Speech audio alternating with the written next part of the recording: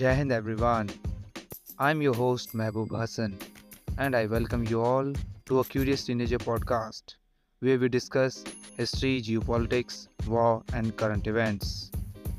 दोस्तों ये इस पॉडकास्ट का 5th एपिसोड है और आज से हम एक सीरीज शुरू कर रहे हैं जो कि है a series on world's prominent organisations. इसमें हम उन सभी इंटरगवर्नमेंटल ग्रुप्स एंड ऑर्गेनाइजेशंस की चर्चा विस्तार में करेंगे जो कि वर्ल्ड ऑर्डर को हमेशा से ही इन्फ्लुएंस करती आई है। आज के एपिसोड में हम G7 यानी ग्रुप ऑफ 7 को गहराई से डिस्कस करने वाले हैं। दोस्तों इस सीरीज़ की इम्पोर्टेंस वेरियस एग्जाम्स के पर्सपेक्टिव से काफ़ी ज़्यादा है। So without wasting any further second, let's dive into the discussion.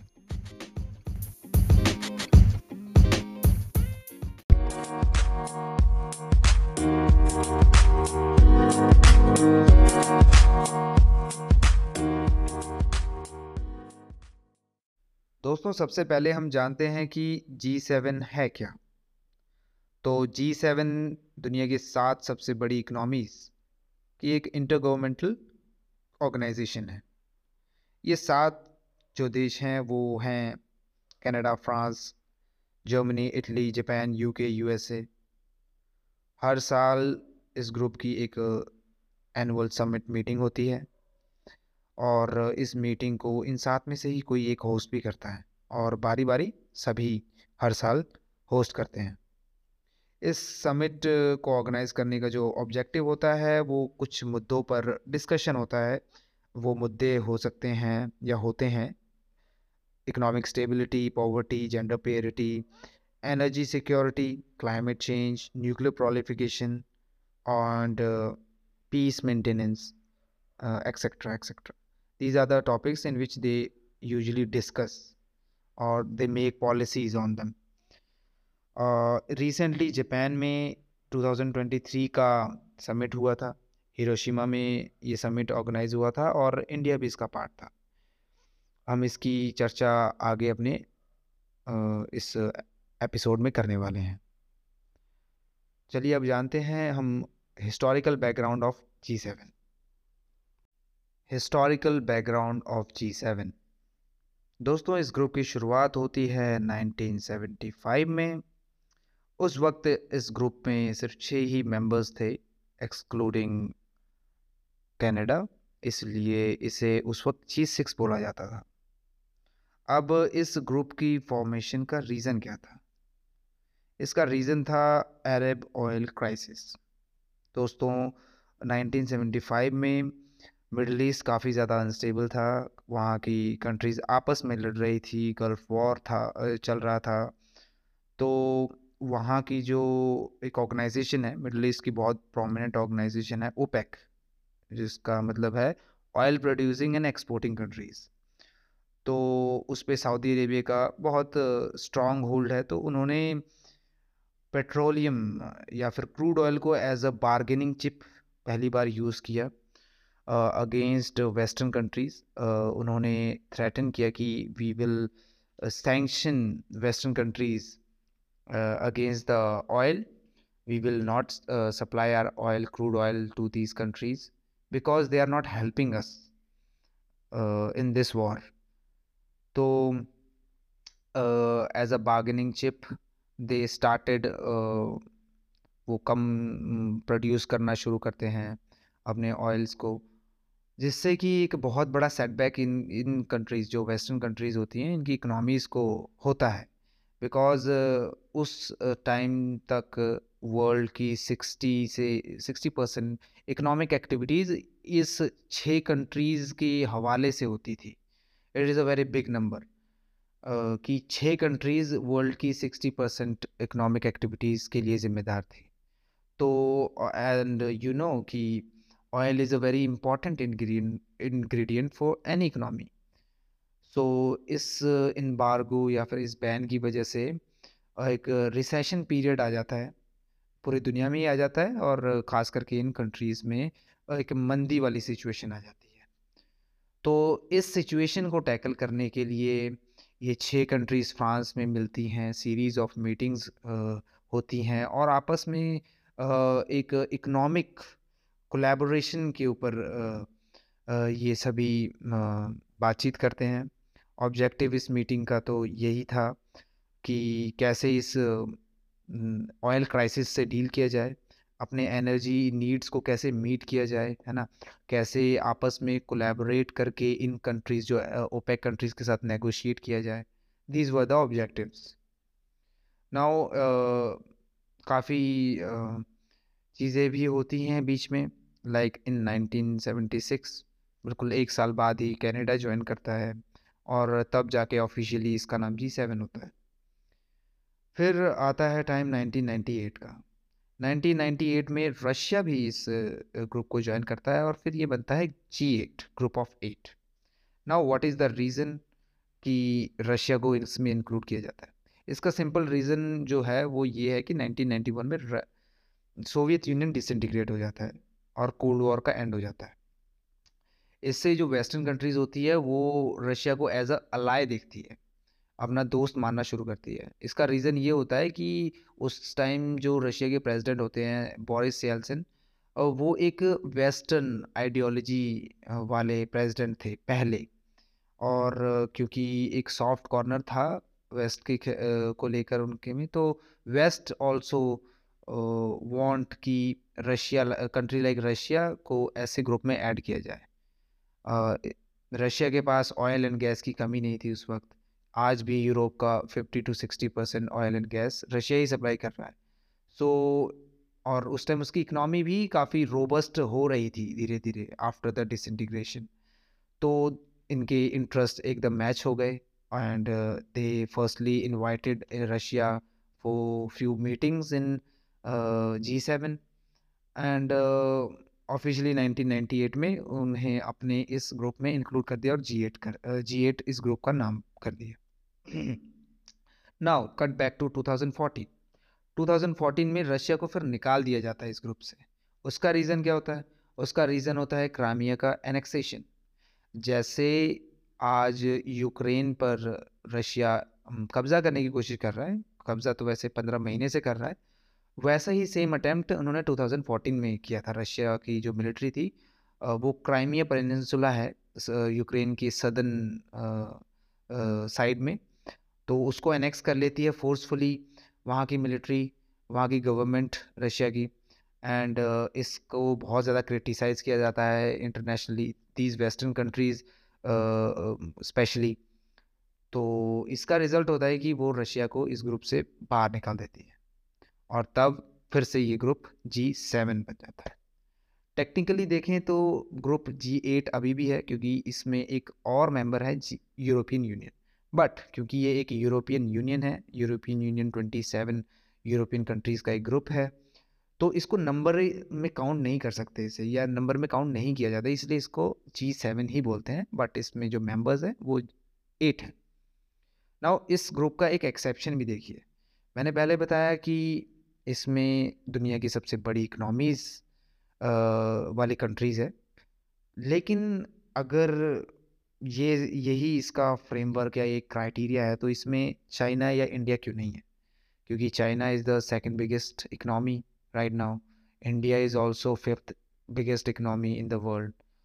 तो ये इस ग्रुप में अभी तक क्यों नहीं मेंबर है? इंडिया को हालांकि एज अ ऑब्जर्वर हमेशा समिट्स में बुलाया जाता है, बट चाइना को कभी नहीं बुलाया जाता। और टिल टिल द डेट ये दोनों कंट्रीज़ G7 का ऑफिशियल पार्ट तो नहीं है। So this is the exception which we have to keep in mind. Present significance of G7। दोस्तों, जैसा कि मैंने आपको पहले बताया कि G7 एक इंटर गवर्नमेंटल ऑर्गेनाइजेशन है, पर शायद आपको जानकर हैरानी हो कि एक इंटरनेशनल ऑर्गेनाइजेशन होने के बावजूद ये कोई लीगल स्टेटस होल्ड नहीं करती है।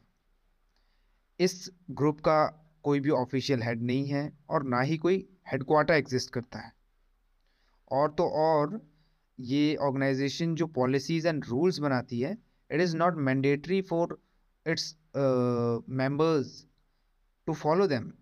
ना ही ये मैंडेटरी है बाकी नेशंस के ऊपर कि जो रूल्स एंड रेगुलेशंस ये बना रही हैं या जो डायलॉग आपस में इनिशिएट कर रही हैं वो सभी को मानना पड़े, इवन इनके मेंबर्स को भी।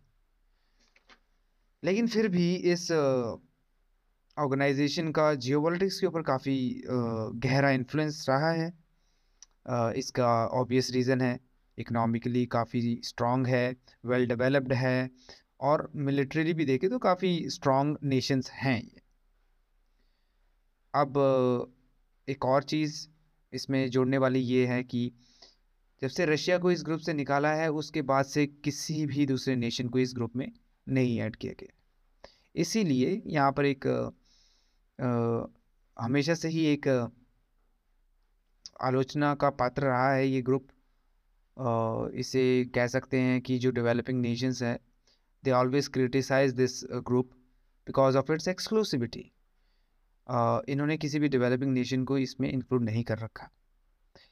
इन्होंने एक नए कॉन्सेप्ट को जन्म दिया इसी से, जिसे कहते हैं global south and global north. अब इस टर्म को सुनकर आप ये ना समझिए कि ये किसी डायरेक्शन को सिग्निफाई कर रहे हैं। It is more like a political term. It has nothing to do with direction. Let me give you an example. Australia, New Zealand and Japan ये ग्लोब के वेस्ट में साउथ में ही लाई करते हैं, but still they are considered as global north countries. Global south में पूरा का पूरा लैटिन अमेरिका आता है, पूरा का पूरा अफ्रीकन कॉन्टिनेंट आता है, एशिया के में बड़ी बड़ी countries like India, China is even considered as global south country. इसमें पूरा का पूरा south Asia and south east Asia आता है, पूरा का पूरा पूरे के पूरे पैसिफिक आइलैंड कंट्रीज आती हैं। So these are those countries which are considered as global south nations. और जो भी वेस्टर्न कंट्रीज है, जो डेवलप्ड है, जो वेल्दी नेशंस हैं, including Japan, Australia and New Zealand, they consider them as global north countries. तो आप इससे समझ सकते हैं कि इसका डायरेक्शन से कोई लेना देना नहीं, it is a political term. क्योंकि काफ़ी फैंसी सा नाम है। पहले हम इसे थर्ड वर्ल्ड नेशंस कहते थे, लेकिन वो ज़्यादा डिस्क्रिमिनेटरी था, इस वजह से इसको एक फैंसी नाम दे दिया गया। टाइम टू टाइम इस ग्रुप के इश्यूज भी चेंज हुए हैं। क्लाइमेट चेंज तो शुरुआत से ही इसका एक मेन फोकस रहा था, लेकिन आज के टाइम पे ग्लोबल एवरेज टेम्परेचर को 1.5 डिग्री सेल्सियस तक मेंटेन करने का भी जो इशू है वो काफ़ी ज़्यादा प्रोमिनेंट है। इसी के साथ जब कोविड की सिचुएशन थी, पूरी दुनिया जो थी कोविड की सिचुएशन से डील कर रही थी, तो इनका मेन फोकस था वैक्सीनेशन की डेवलपमेंट एंड डिस्ट्रीब्यूशन के ऊपर। हाल ही के कुछ सालों में फूड सिक्योरिटी के ऊपर काफ़ी ज़्यादा चर्चा हुई है because of climate change and war in different regions. Food की जो सप्लाई चेन है वो काफ़ी ज़्यादा डिस्टर्ब हुई है, तो इस वजह से इनका फोकस फूड सिक्योरिटी के ऊपर भी रहा है। रिसेंटली आप सभी को पता है कि एआई की डेवलपमेंट काफ़ी रैपिडली हो रही है, तो उससे किस तरीके से एक सेंट्रलाइज तरीके से ये रेगुलेट करें, उसके ऊपर ये रूल्स एंड रेगुलेशंस को इनेक्ट कर रही हैं अभी के रिसेंट्स के सबमिट्स में, एंड एटसेट्रा एटसेट्रा। तो इन सभी को देखते हुए हम ये समझ सकते हैं कि इस ग्रुप का प्रेजेंट सिग्निफिकेंस इसके पास से भी ज़्यादा है आज के समय पे, बट इसके कुछ ड्रॉबैक्स हैं जिसको एड्रेस करने की बहुत ज़्यादा ज़रूरत है। तो इसी के साथ अब हम डिस्कस करते हैं हमारे रीसेंट हिरोशिमा समिट के बारे में। Recent Hiroshima summit and India's vantage point. दोस्तों, अभी हाल ही में 19 मई टू 21 मई के बीच G7 की 49th समिट जापान के हिरोशिमा शहर में ऑर्गेनाइज हुई थी। इस समिट में G7 कंट्रीज के अलावा भी काफ़ी सारे नॉन मेंबर्स को invitation as an observer offer किया गया था। ये ऑब्जर्वर मेंबर्स थे India, Australia, Indonesia, Brazil, South Korea, Vietnam and some Pacific Island nations. Also, leaders from World Health Organization, International Monetary Fund, United Nations, World Bank, World Trade Organization, and Organization for Economic Cooperation and Development (OECD) present थे. Now one question arises that why only Hiroshima was chosen for this summit? तो इसका एक basic सा answer मुझे लगता है, it's in my opinion that because of this summit they want to give an indirect message to the world as well as to those countries whom they are targeting, or these countries are targeting. They are targeting China, Russia, as well as North Korea. So we all know कि जो Hiroshima है वो शहर है जिसे world war two में USA ने bomb किया था. नाउ द मैसेज इज, क्योंकि अभी recently China is very much investing as well as developing nuclear arsenals as well as warhead in their country. Hypersonic missiles they have developed as well as वो intercontinental ballistic missiles को develop कर चुके हैं जो कि nuclear warhead carry out कर सकते हैं. रशिया को उन्होंने टारगेट किया in the context of the deployment of nuclear warhead in Belarus.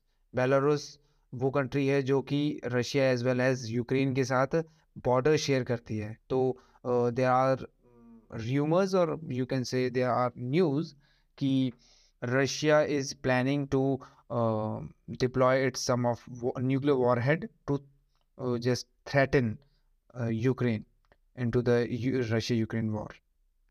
And North Korea का तो आपको पता ही है. So they are giving an indirect message to the world as well as to these countries that what may be the consequences of a nuclear war if they are continuing developing these destructive weapons or investing in these weapons.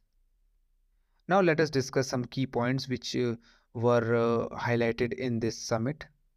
और ये की point का पहला की point तो यही है कि रशिया यूक्रेन वॉर के ऊपर काफ़ी ज़्यादा फोकस था. एज़ यूजुअल ये सभी को पता था कि इसी के ऊपर चर्चा होने वाली है. पहले तो खबर ये थी कि president Volodymyr Zelensky virtually meeting करेंगे, but for some reasons he was present physically present in this meeting. इस मीटिंग में एक बहुत ही अजीब चीज़ देखने को मिली. पीस टॉक्स के नाम पर इस वॉर को और ज़्यादा फ्यूल करने की बात हुई. पिछले 15 महीने से हम देख रहे हैं कि विदाउट एनी रेजोल्यूशन और any fruitful result this war is going on.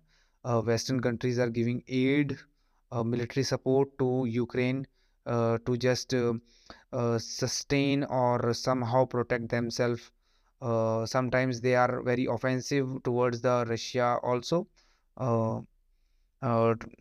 to protect themselves. तो इससे वॉर का कहीं से भी एंड तो नज़र नहीं आ रहा. उल्टा जो डैमेज, इंफ्रास्ट्रक्चरल डैमेज हुआ है यूक्रेन को, एक तरह से उसकी हालत तो अफ़गानिस्तान से भी बुरी हो जाएगी. जब ये वॉर एंड होगी तब जाके पता चलेगा. तो इस वॉर का रेजोल्यूशन के ऊपर कोई बात नहीं हुई, बल्कि उल्टा उन्होंने अपना सपोर्ट एक कदम और आगे बढ़ाते हुए ये वादा कर दिया कि अब हम आपके यूक्रेनियन पायलट्स को F-16 की ट्रेनिंग देते हैं और आपको हम 15 से 18 महीने के बीच में F-16 फाइटर जेट्स भी प्रोवाइड करेंगे so that you can fight against Russian soldiers और रशियन एयरफोर्स. लेकिन मैं आपको यहाँ पर फैक्चुअल बात बताता हूँ कि F-16 are not that much superior aircrafts. अगर मैं बात करूँ, वो बहुत सारी कंट्रीज़ के पास है, लाइक पाकिस्तान के पास भी है और बहुत सारी कंट्रीज़ के पास है ऑलरेडी. और आज के कॉन्टेक्स्ट में अगर हम उसे देखें तो they are not that much superior if we compare them with respect to Russian air forces. Russian air forces के पास 5th जनरेशन एयरक्राफ्ट्स हैं और F-16 5th जनरेशन एयरक्राफ्ट नहीं है. So they can not survive in front of these aircrafts.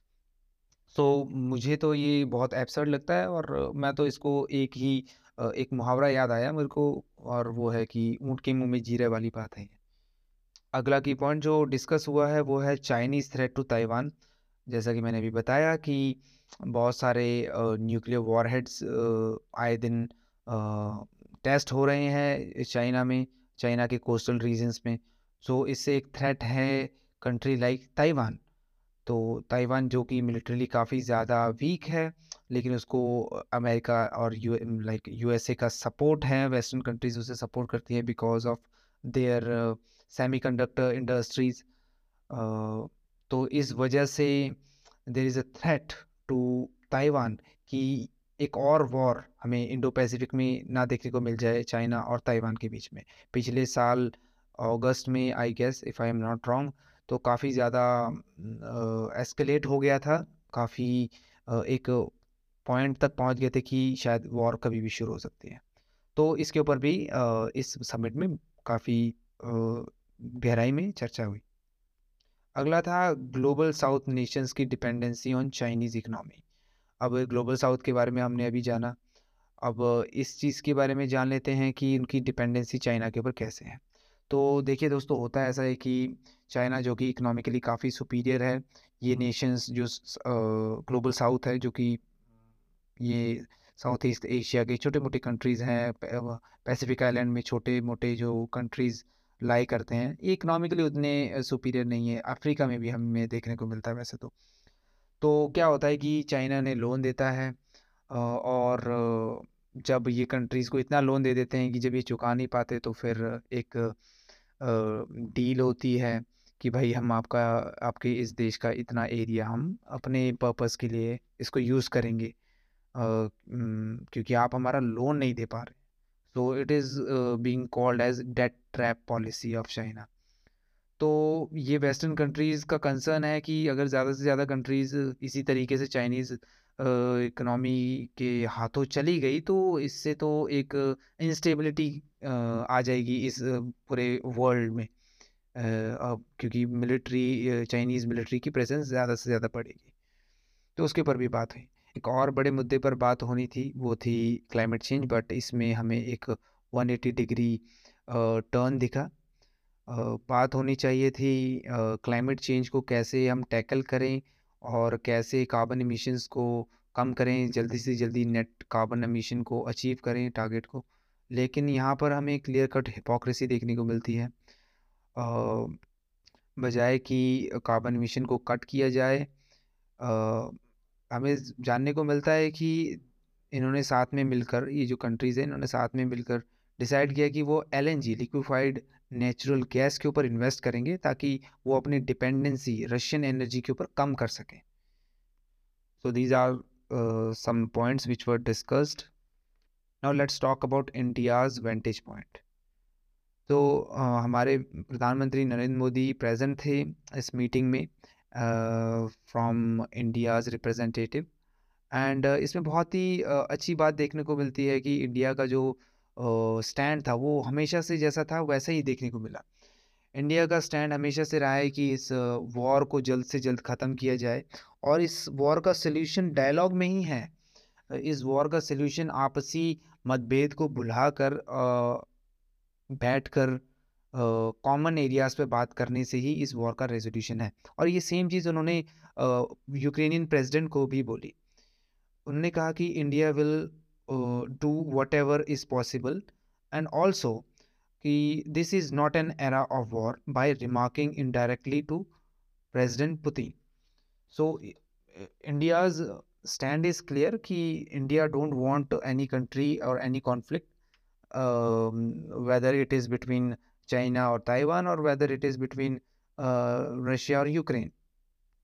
India का एक और concern था कि, not concern but it was a proposal and very good initiative it was, that India will be the voice of global south nations, as India is a very rapidly growing country, and also our ideology based on Vasudhaiv Kutumbakam.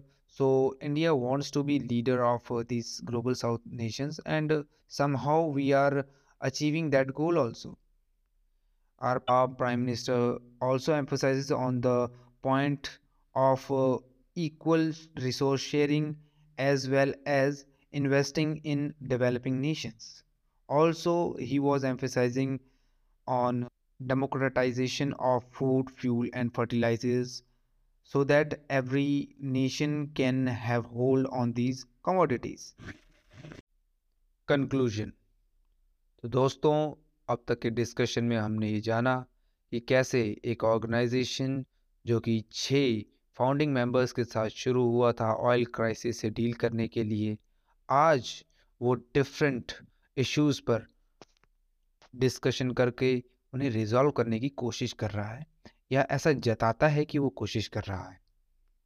हमने ये जाना कि कैसे developed nations और developing nations को आपस में divide किया गया, ग्लोबल साउथ और ग्लोबल नॉर्थ के कॉन्सेप्ट को भी समझा, और हाल में हुए हिरोशिमा में G7 के समिट में डिस्कस किए गए की पॉइंट्स के बारे में भी विस्तार से चर्चा की। हमने इसमें इंडिया के पॉइंट ऑफ व्यू को भी समझने की कोशिश की, and as a developing nation how we can be the leader of global south nations. We also discuss short-term as well as long-term objective of this group. तो इसी के साथ दोस्तों, this is the end of the discussion. Thank you for listening. Hello dear listeners.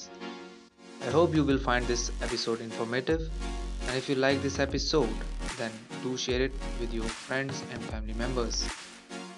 Also, as we are now on 3 major platforms: Spotify, Apple Music, and Google Podcasts. So wherever you are getting this, don't forget to follow or subscribe us there. This will help us to reach more and more listeners. If you have any query or feedback, so you can directly text me to my Instagram handle. You can also follow me there, where I usually post my upcoming podcast ideas as well as topics. Detail of my Instagram handle is given in the description box. Thank you very much. Jai Hind.